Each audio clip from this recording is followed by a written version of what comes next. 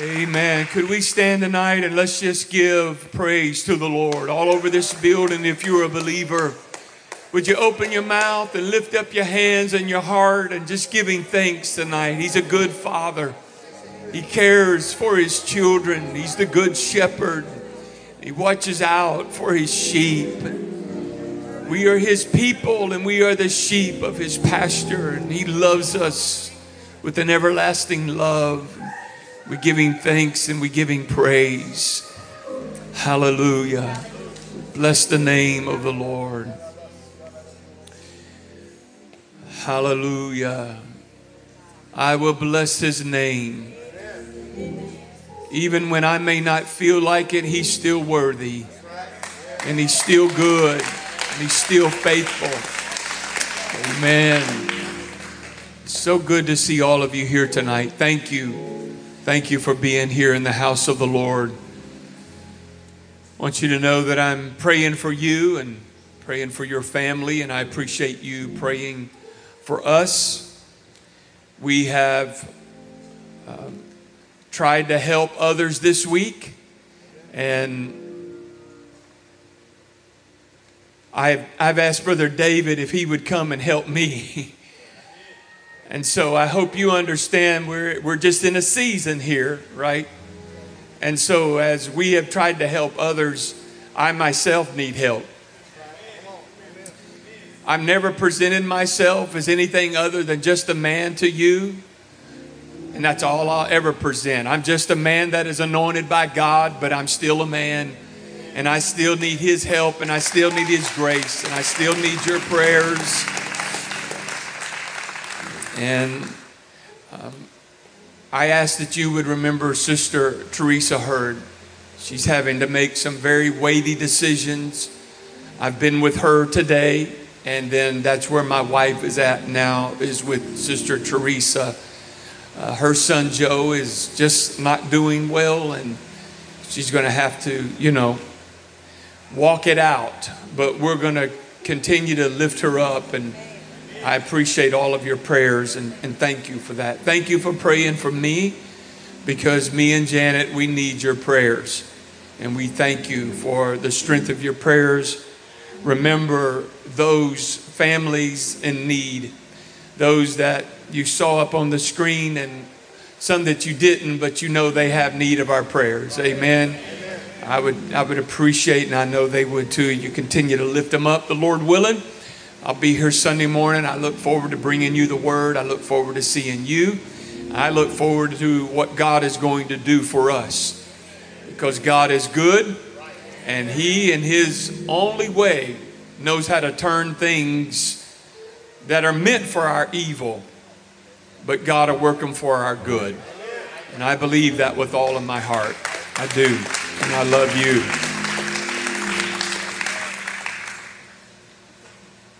Yeah, it may take us a minute, but we'll get through it, because the Lord is with us. And so I've just asked Brother David to help me out tonight, because I don't want to ever come here half-baked. I want to always come doing my best. And so I appreciate you, Brother Grigsby, willing to help me out tonight. And I know that this church will receive you. You're a wonderful man of God, great preacher, a great leader. Brother David Grigsby, it's an honor to have you tonight. TPC, would you give this man of God a warm appreciation? Thank you so very much. May the Lord bless you, Brother Grigsby. Aren't you glad that you don't just have a preacher, an extraordinary preacher, but you have a pastor who is a shepherd? You believe that? I said you have a pastor who is a shepherd, who is a servant, who loves every person in this house, those that are not here. And I'm thankful for his friendship and the love of his family. And I'm thankful for the opportunity to be here tonight with you. Isaiah chapter 40, if you'll turn there.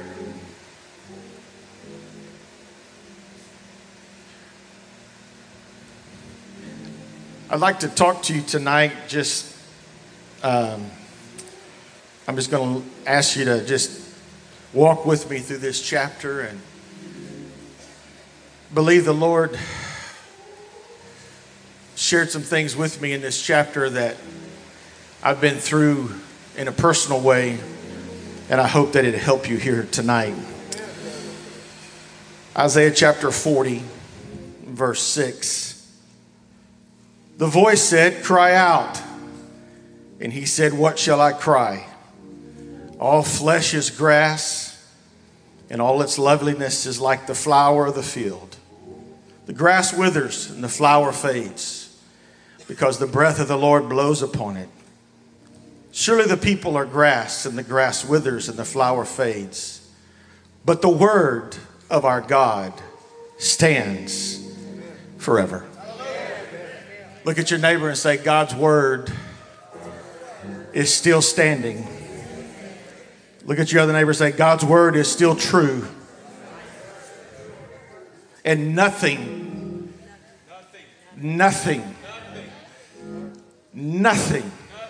is going to happen until all of God's word is accomplished. Amen? Verse 9, O Zion, you who bring good tidings, get up into the high mountain, O Jerusalem, you who bring good tidings. Lift up your voice with strength. Lift it up and be not afraid. And say to the cities of Judah, behold your God.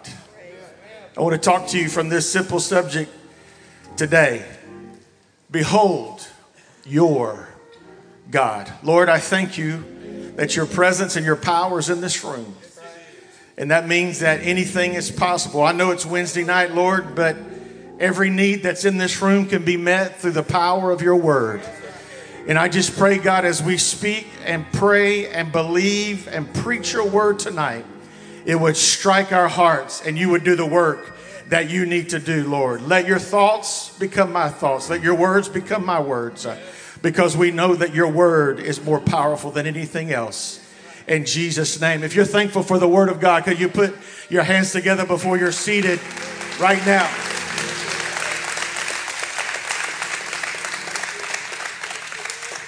You can be seated. 39 chapters of Isaiah. If you've ever read the entire book of Isaiah, you will find that Isaiah has a lot of ups and downs. 39 chapters of Isaiah brings us to chapter 40. Chapter 40 finds Israel in exile in Babylon. It appears to Israel that God has turned his back on them. In the ancient world, if you were a conquered people and put into captivity, it looked like your gods were weaker than the gods of the conquering nation. So Israel now finds themselves in the middle of captivity, as they will several times over if you look at history. But they find themselves here in the middle of this captivity once again. And for 39 chapters, we have seen God and Isaiah have a discourse between themselves. And all of a sudden, there is a startling statement here in this chapter. This chapter is filled with powerful promises.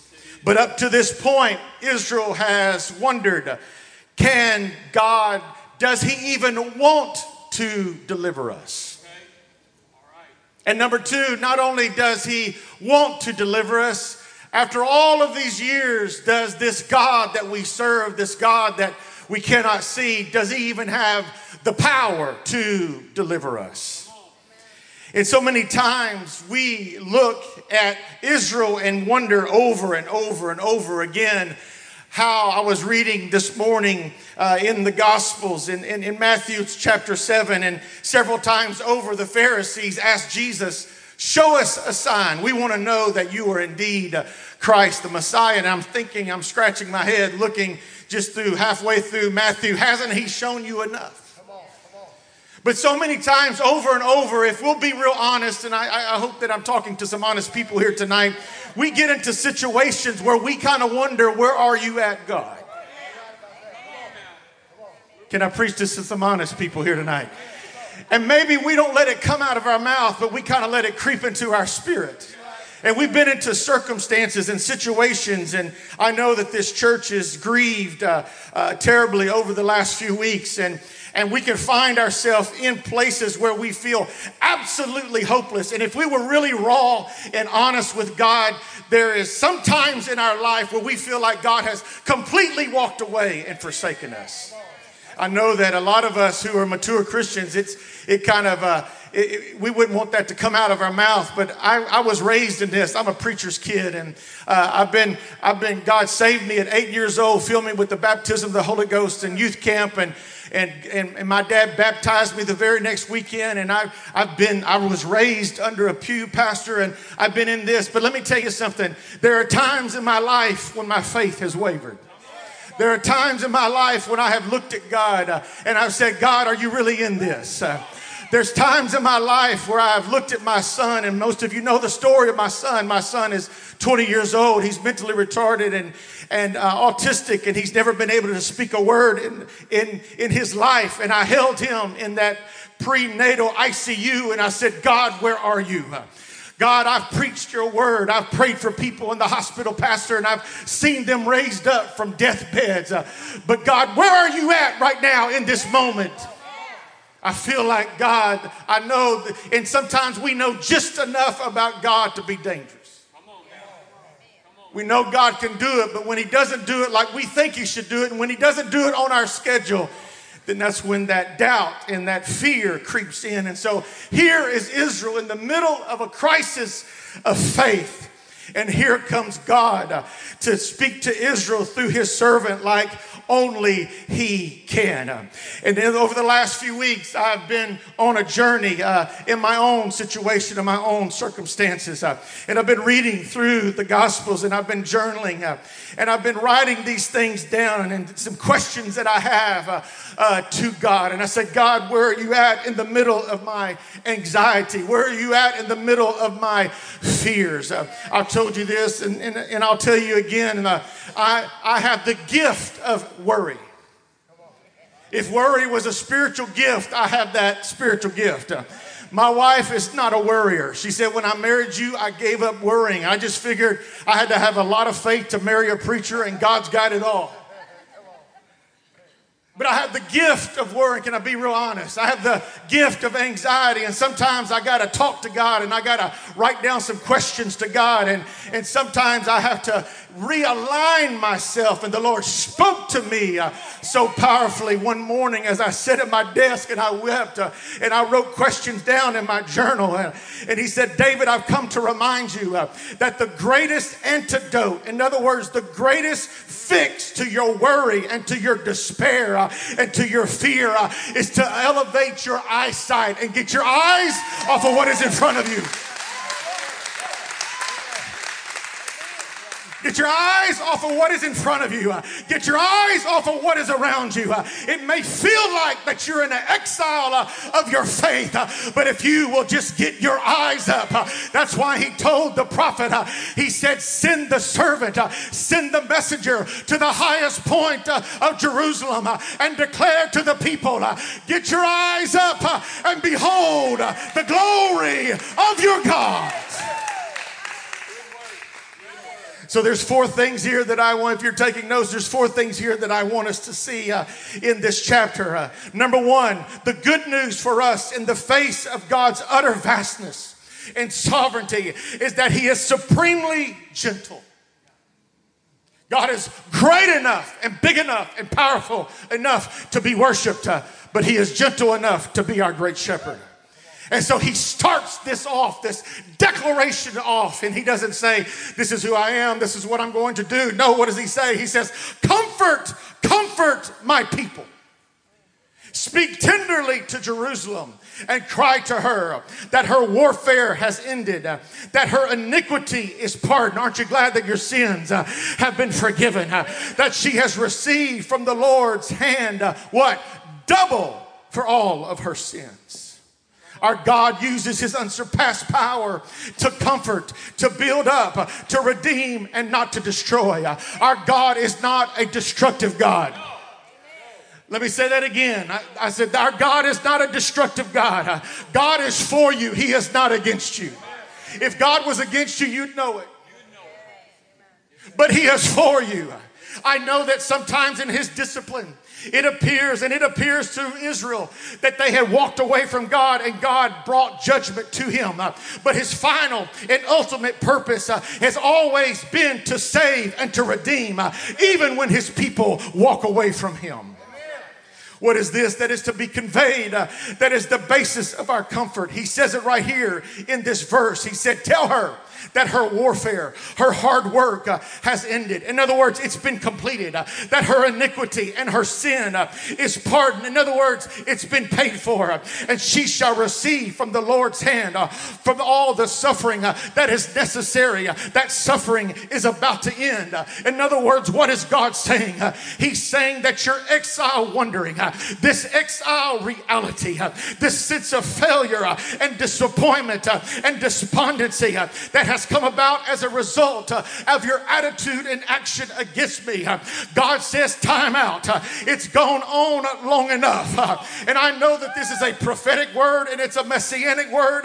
And the end of the story had not been written until Jesus shows up later.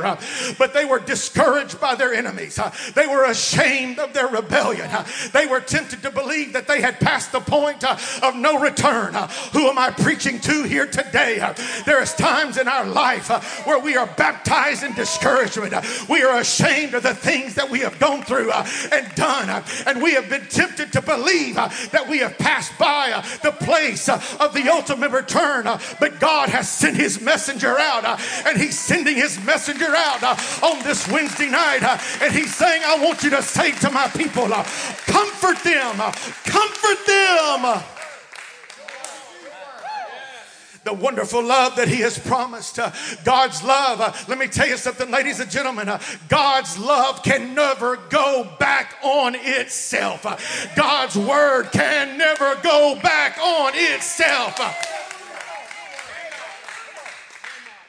I am comforted by the fact that God is great enough and big enough and glorious enough for my worship.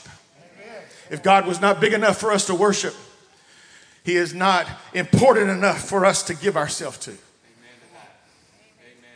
He would say later, I am he that blots out your transgressions for my own sake, and I will not remember your sins. How good do you think God's memory is? Let me say that again. How good do you think God's memory is? He said, I have forgotten your sins. I have blotted out your transgressions like a cloud and your sins like a mist. When the enemy comes against you, he's always dragging up your past. And if you're covered in the blood and the name of Jesus, there is no past. It's just a story and a testimony. And God's come to remind you. I said, God's come to remind you. He's come to comfort you with the power of these words. No matter what's been slung into your face, no matter how the enemy has tried to lie to you and perch himself on your shoulder in the midnight hour in those destitute times and try to remind you of where you came from. You can shake that off and say, devil, I know that story, but that story has been written. God is rewriting my story. He's putting the stamp of his redemption and his name and his blood upon my life.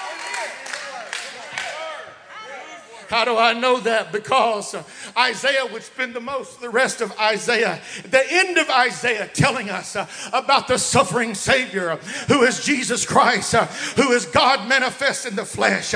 And he said, a bruised reed he will not break, a faintly burning wick he will not quench. We may be torn apart, we may be in pieces, but there is a God to behold. And I've come to remind TPC and DeQuincy on Wednesday night, get your eyes up, get your hope up, get your heart up, and behold the God of your salvation. This is the God that we're beholding. God is infinitely powerful enough to save us from our sins. Let me tell you something, ladies and gentlemen, whether you believe it or not, God knows exactly everything about you. That's right. Yes, sir. He does. No doubt. And yet has the endless capacity to love you. Come on, think about that. Yes. Let me say that again. God knows everything about you. Even those dark moments and those secret times where you think those things are locked away in some deep closet of your emotion and memory. No, God knows it all, and he still has the endless capacity to love you. That's a word I could be comforted by, Pastor. I said, that's a word that I could be comforted by. That means no matter what I'm going through, no matter how inadequate I may feel, no matter how small and feeble my faith may feel, there is a God who is the creator of the universe, and he still loves, and he still reaches, he's still seeking and saving. Not only is he my comfort, but he's my counselor. Everybody say he's my counselor. Not only is God so vast that the heavens are merely the work of his fingers, Psalm 8:3, but he is also unsurpassable in his wisdom. Yes, he is. Isaiah would say in verse 13, if you read it there in your Bible, who has measured the Spirit of the Lord? Or what man shows him his counsel? The answer, of course, is a resounding no one anywhere. God goes on to describe himself. In chapter 46, I am God and there is none other. I am God, and there is no one like me, declaring the end from the beginning, from the ancient times, things that have not yet done, saying, my counsel shall stand, and I will accomplish it all for my purpose. This is free, but I want to throw this in. How many of you have ever had a prophetic word from God? Anybody? How many of you have ever had a promise from God? Guess what? Time can't end without that being fulfilled. God's word will be fulfilled. The Bible says that not one jot or tittle. What does that mean? That's the grammar in the Hebrew. Not one little piece of God's word is going to pass away. In other words, what God says goes. There's no contest here because there never were and there never will be any contenders. We might often think that God isn't over his head or simply not in control, but that's the view from a very finite, narrow perspective called humanity. The truth of the matter is, Psalms 33:11, the counsel of the Lord stands forever. Amen. And the plans of his heart to all generations. Who could ever tell God what to do? What management consultant firm could be brought in order to make that determination? What school would God have to attend to in order to be able to make the judgments that he makes and establishes the laws that he has been given? No one shows God how to understand things. In fact, God is the way to all understanding. And absent any awareness of who God is, you might be the smartest person in the Western world, and yet you will still be foolish. That's right. Come on. That's the truth. You could be a foolish genius. Why? Because all wisdom and understanding comes from God. Amen. So not only is God our creator, not only is he our counselor, not only is he our comforter, but he is our creator. Amen. The God who reveals himself to us in his holy word is infinite. He's eternal. He's unchangeable. Unlike his creation, that's us. Tell your neighbor, that's you. We are finite. We are temporal. And we're subject to change at any moment. Just ask your spouse. Isaiah describes him who has measured the waters in the hollow of his hand, who has marked off the heavens with the span, verse 12, enclosed the dust of the earth in a measure and weighed the mountains in scales and the hills in a balance. The fact is that we don't know God by just investigation, certainly not by our own imagination, but we come to know him by revelation. In other words, God himself is self-announcing. God is the one who brings us to himself. Now, I know that's bad English, but hear me out just for a second. God is the one by his grace that found you. I want to help our theology. We didn't find God. Well, that day I found the Lord. No, the reason you found the Lord is because his grace was drawing you to him. No one comes to the Father except, I said, no one comes to the Father except who is drawn what? By the power of God's Spirit. The reason that we all found God is because God has been searching for us, seeking for us. He's still searching and seeking for lost men and women. Why? Because all of creation matters to God. So the God that created the universe, the God that stood in the middle of nothing and said, let there be, he is also the God who is immediately accessible to us as the shepherd of our soul. The God who is so magnificent and glorious, the God who extends his glory above the heavens. Water covers more than 70% of the earth's surface. And Isaiah said that God holds it in the hollow of his hand. I want you to understand that. We pass by that. We've heard that and we pass by that. I want you to stop and think about that. We know that water is in constant motion, cycles of rain and evaporation. But it is estimated, hear me very carefully, that there is 326 million trillion, that's a lot of zeros, of salt water in the ocean alone. And God says, Isaiah, I want you to know I hold it all in the palm of my holy hand.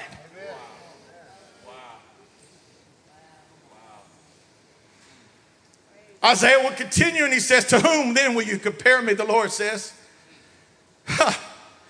lift up your eyes on high and see who has created these, talking about the stars. He brings out their host by number and he calls them all by name. By the greatness of his might and because he is strong in his power, not one is missing. In Houston, we don't get it very often, but because of all the light pollution. But when you get into a place, that's one reason I love to go to South Texas. A few weeks ago, I got to go to South Texas and hunt with my dad. And when all the lights went out, let me tell you something. When the lights go out in South Texas, the lights go out. I've literally been hunting, Pastor, and you can't even see in front of your hand because it's so dark. But the one thing that you can see is if you'll just lift up your head and you can see the Milky Way. And all, as far as you can see, stars. And you know what they say? They say that when you look at one star, it could actually, that one star, that one dot in the middle of that darkness could be covering an entire other galaxy. Scientists have tried to reach the edge of the universe. They've sent out probes, they've sent out satellites. They've tried to find the edge, and they have figured it out that God's universe, our universe, is always continuously expanding. Why? Because when God said, let there be, that voice of creation is still reverberating throughout creation. Now you got to get this. I'm not trying to teach you a science lesson because I'm not very good at science. But here's what I do know. I can put two and two together. What is he trying to say? What does this mean? He's saying, look, I know the number of the stars and I know all of their names. Why does this mean to me? It means that there is nothing that is greater than the God that we serve. No matter how big the situation looks like in my life, God is greater. Nothing is out of his reach. Nothing can overpower his plan or his will for our lives. So whatever dilemma you may find yourself weakened by today, it cannot overwhelm the power of his strength for your life. Whatever strategy of the enemy, it cannot override the perfected plan of your creator and savior for your life. Whatever darkness has tried to arise and intimidate your faith, it cannot overpower the light of the revelation of the promises that have been spoken over your life. Whatever brokenness and shame has tried to sabotage your future, it cannot overthrow the great grace that covers you past and guarantees you a kingdom future. Whatever broken relationship has left you feeling discarded and your heart crushed, it cannot overthrow the love of the King who desires to win your heart through worship. Whoever has abandoned you you, slandered you, mishandled you, rejected you, hurt you, or hated you cannot, will not overcome the power of what God has. If you believe that, you should shout, yes! That's the God that I'm talking about right now. I said, that's the God that I'm talking about right now. That's the God that I'm talking about. Immeasurably vast and boundless. Ladies and gentlemen, that's why he deserves our praise. That's right. Amen. Let me say that again. That's why he deserves our praise. We've already moved through the most important part of the worship service. God's word, he knows. He's already dictated. He knows what's about to come forth. When the preached word is coming up, I don't want to, maybe I need to qualify myself. God is his word, and he knows what's about to come forth. He knows what's about to be preached. But the most important part of this service is when we lift our hands to God, when we connect our spirit and our hearts to him. What are we doing? We are saying, God, I, in my own little pea-brain understanding, I've got a realization that you're great enough and big enough. And if I will worship you with a place of awe and reverence and understanding, I know that whatever I'm being faced with on Monday or Friday or Saturday, I know that the greatness and the awe and the wonder and the glory of your power. So it doesn't matter if I'm in a gym, in a church service, or on a church campus. I could be in my car on I-45 in Houston. I could be in my car on 12 between here and the Texas border, and I can raise my voice when the enemy comes in like a flood. I said, when the enemy comes in like a flood, if we'll just raise our voice, if we'll get our eyes on the glory of this God.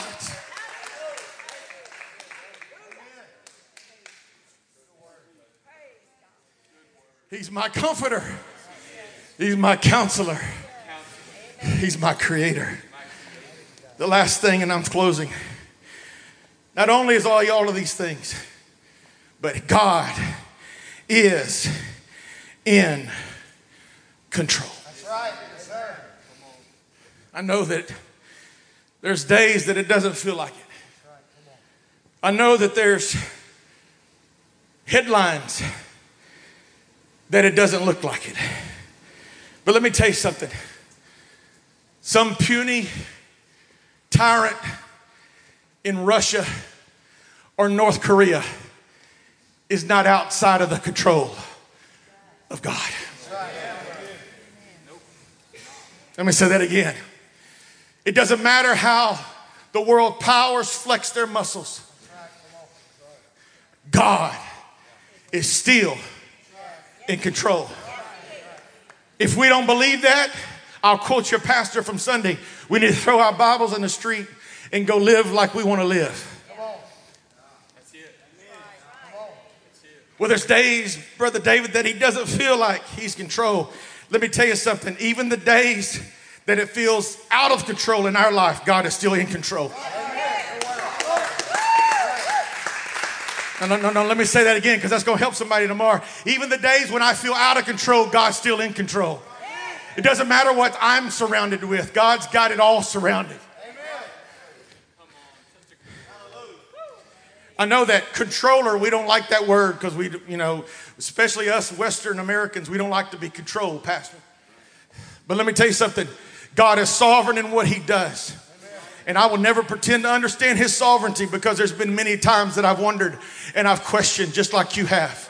But here's what I understand. The wisdom of God is higher than my thoughts. His thoughts are higher than my thoughts. His ways are higher above my ways.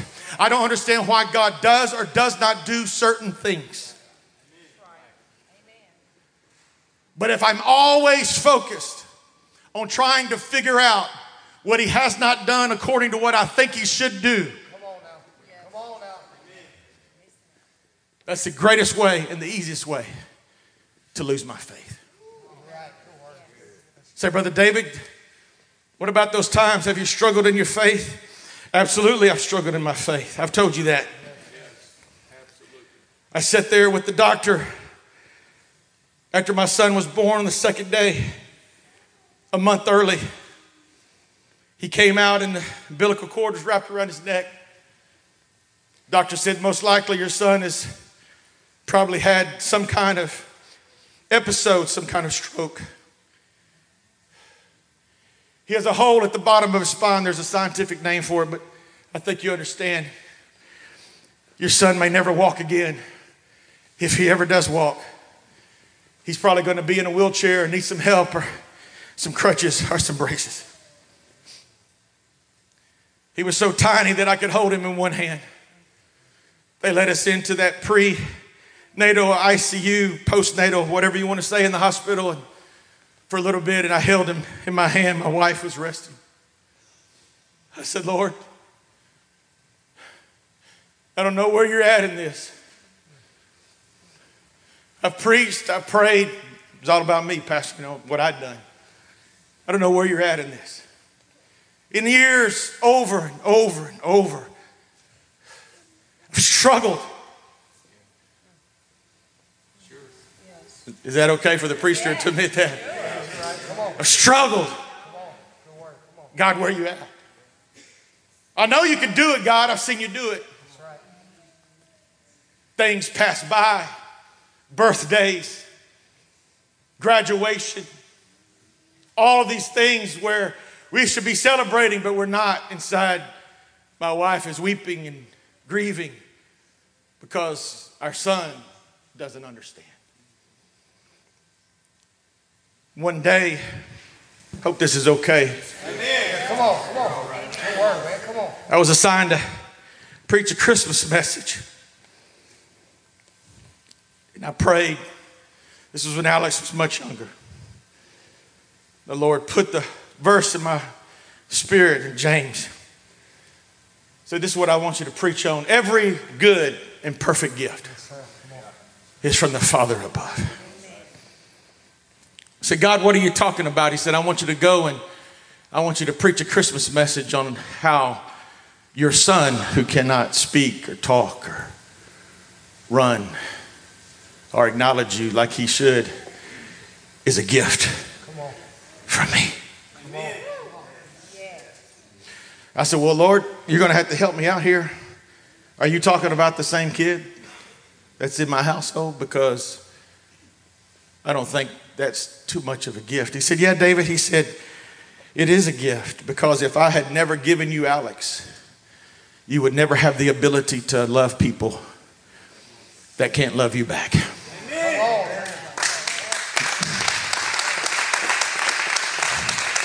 If I had never given you Alex, you would never have the ability to see the best in the brokenness of other people. If I had never given you Alex, you would never have these moments where you have to totally depend on me. And over and over and over, in the middle of my disappointment with God, he's reminded me, I'm right here with you. I have never forsaken you. And I'm reminding you right here, David, in the middle of Isaiah 40, comfort yourself with these words. Get your eyes off of what is in front of you and get your eyes on my glory. I am not disconnected from the reality. I am not disconnected from the reality of what you're going through. I hear the Holy Ghost telling me to tell somebody in this room tonight, God is not disconnected from the reality of the darkness that you may find yourself in, but it is the God who has never left you nor forsaken you, and he has promised to always be with you until the end of time. He is with you in the middle of that dark place. As you stand, I'm done.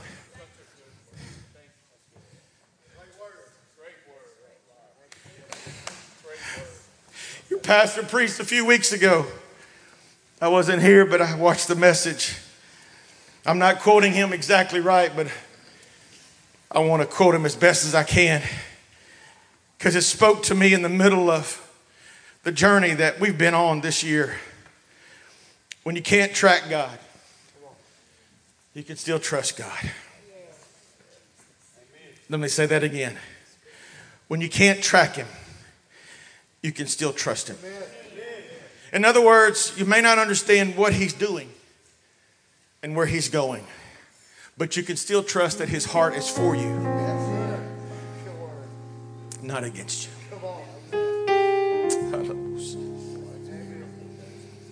God knows how we feel.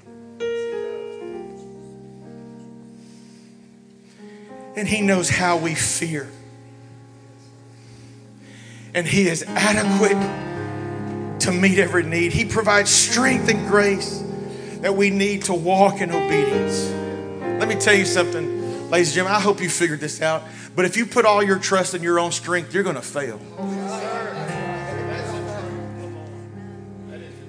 If you put all your trust in Washington, D.C. and the stock market and your 401k plan and your good job and your education, I'm going to tell you something. That's eventually going to fail you. That's why Peter would write.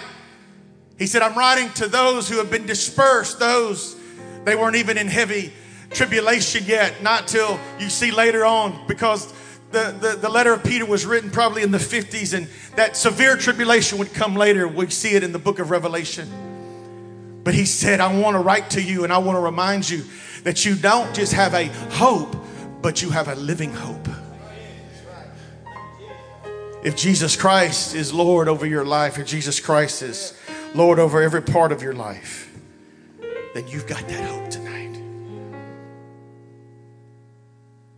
Isaiah 41:10, fear not, for I'm with you. Look at your neighbor, say, God's with you. Come on, look him right in the eye. Look. God is with you. No, you need to let that come out of your mouth. You need to get up in the morning when you go brush your teeth. You need to look at yourself in the mirror and say, God is with me. Be not dismayed, for I am your God. I will strengthen you, and I will help you, and I will uphold you with my righteous right hand. The everlasting, amazing, incredible creator of the universe is ready, willing, and eager to strengthen you tonight. If all of this is true, all of these scriptures that I've read to you tonight is true, how many of you believe they're true? All of these promises that God has given Israel and they've given us, how could God be anything other than worthy of our worship? Let me say that again. How could God be anything other than worthy of our worship? Last verse, and I'll leave it with you. But I believe the Lord wants to strengthen someone here tonight. Could you just reach over and grab your neighbor's hand, just if you feel up to it? I know it's COVID, but if you just feel comfortable. And I want to read a verse to you that you've heard for years if you've been in church. They that wait. It's the end of the chapter, Pastor.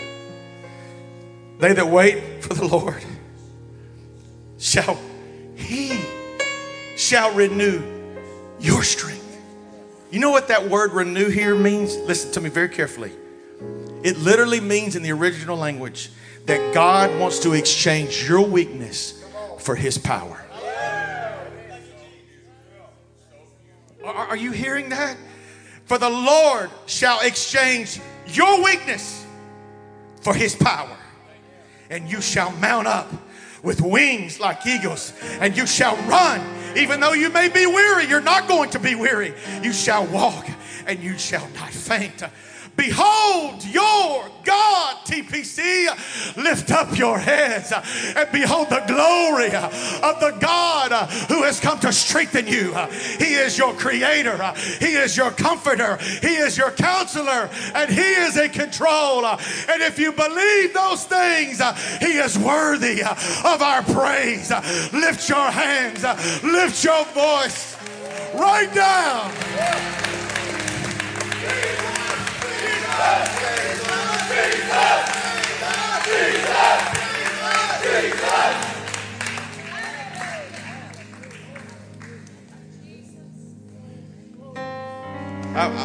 I know I'm over time, but I just want to pray for those who will be real honest. 5 minutes, is that okay, Pastor? I just want to pray for you that will be real honest and say, here lately I've just been weak in my faith. Would you just step out?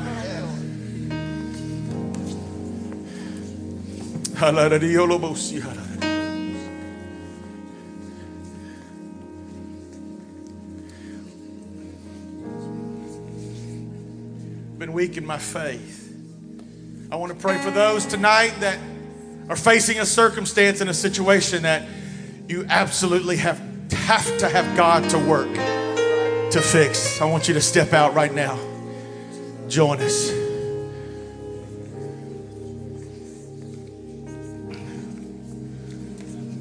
Sister Kaylee's getting ready to come sing. We're going to praise God, but I want us to pray. All the rest of you, is there some faith-filled people that will join us around the front and help us pray with these that are here right now? Would you just step out right now? I believe in that God is going to touch us right now. I'm believing that right now in the next 60 seconds, 2-3 minutes, that God is about to exchange your weakness with his power. Right now, Lord, in Jesus' name, I declare by the word, by the word of your power, the promise of your word, by the greatness and the authority of who you are.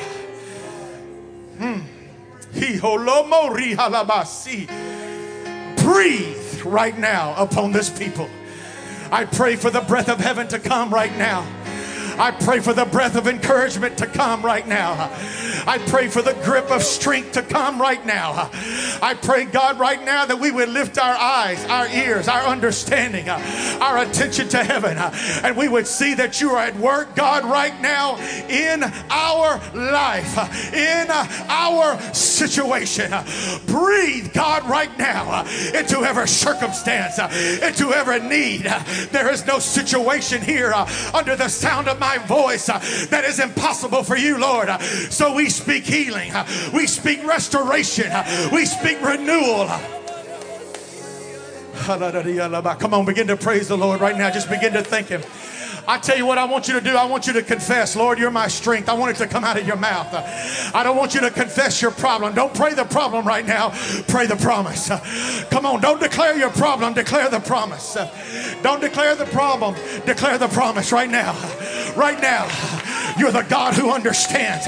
You're the God who has never left me. You're the God who has never forsaken me.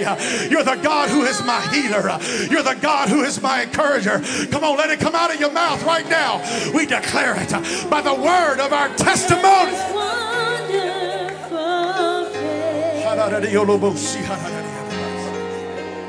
And the things of earth will grow strange, fleeting in the light of his glory and grace. Oh, turn your eyes upon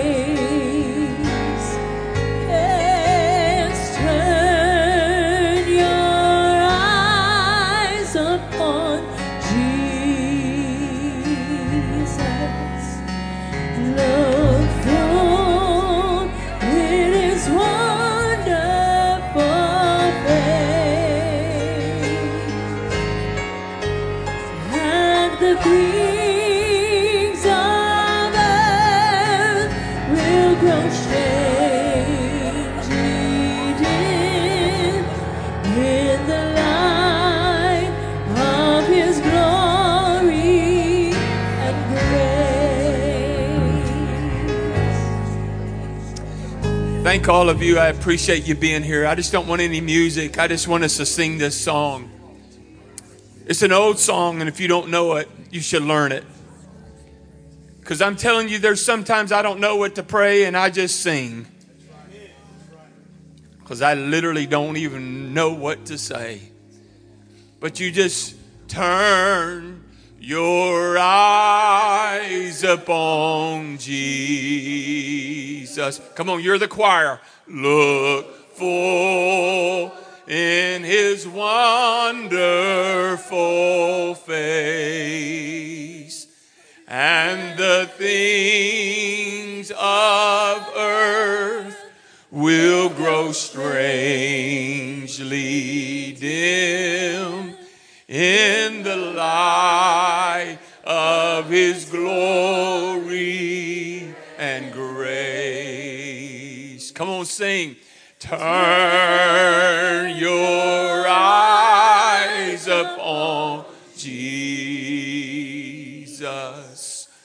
Look full in his wonderful face,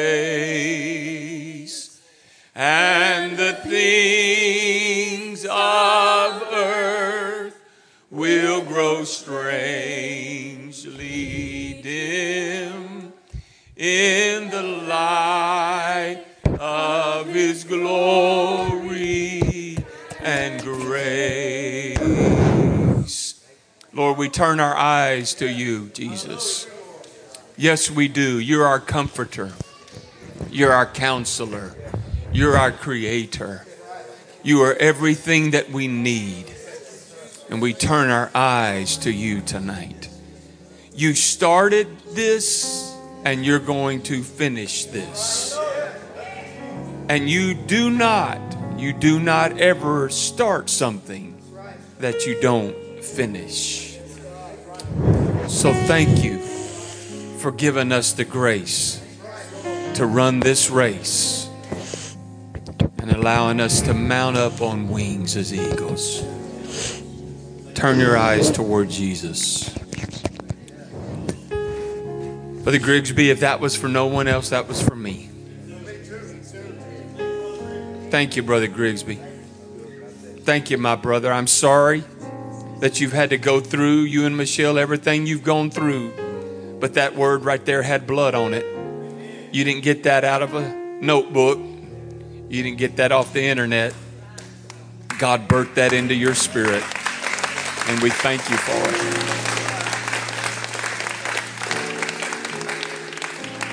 it. Would you bow your head? Father, you know where each of us are at on our journey. And you know what we have need of even before we have need of it.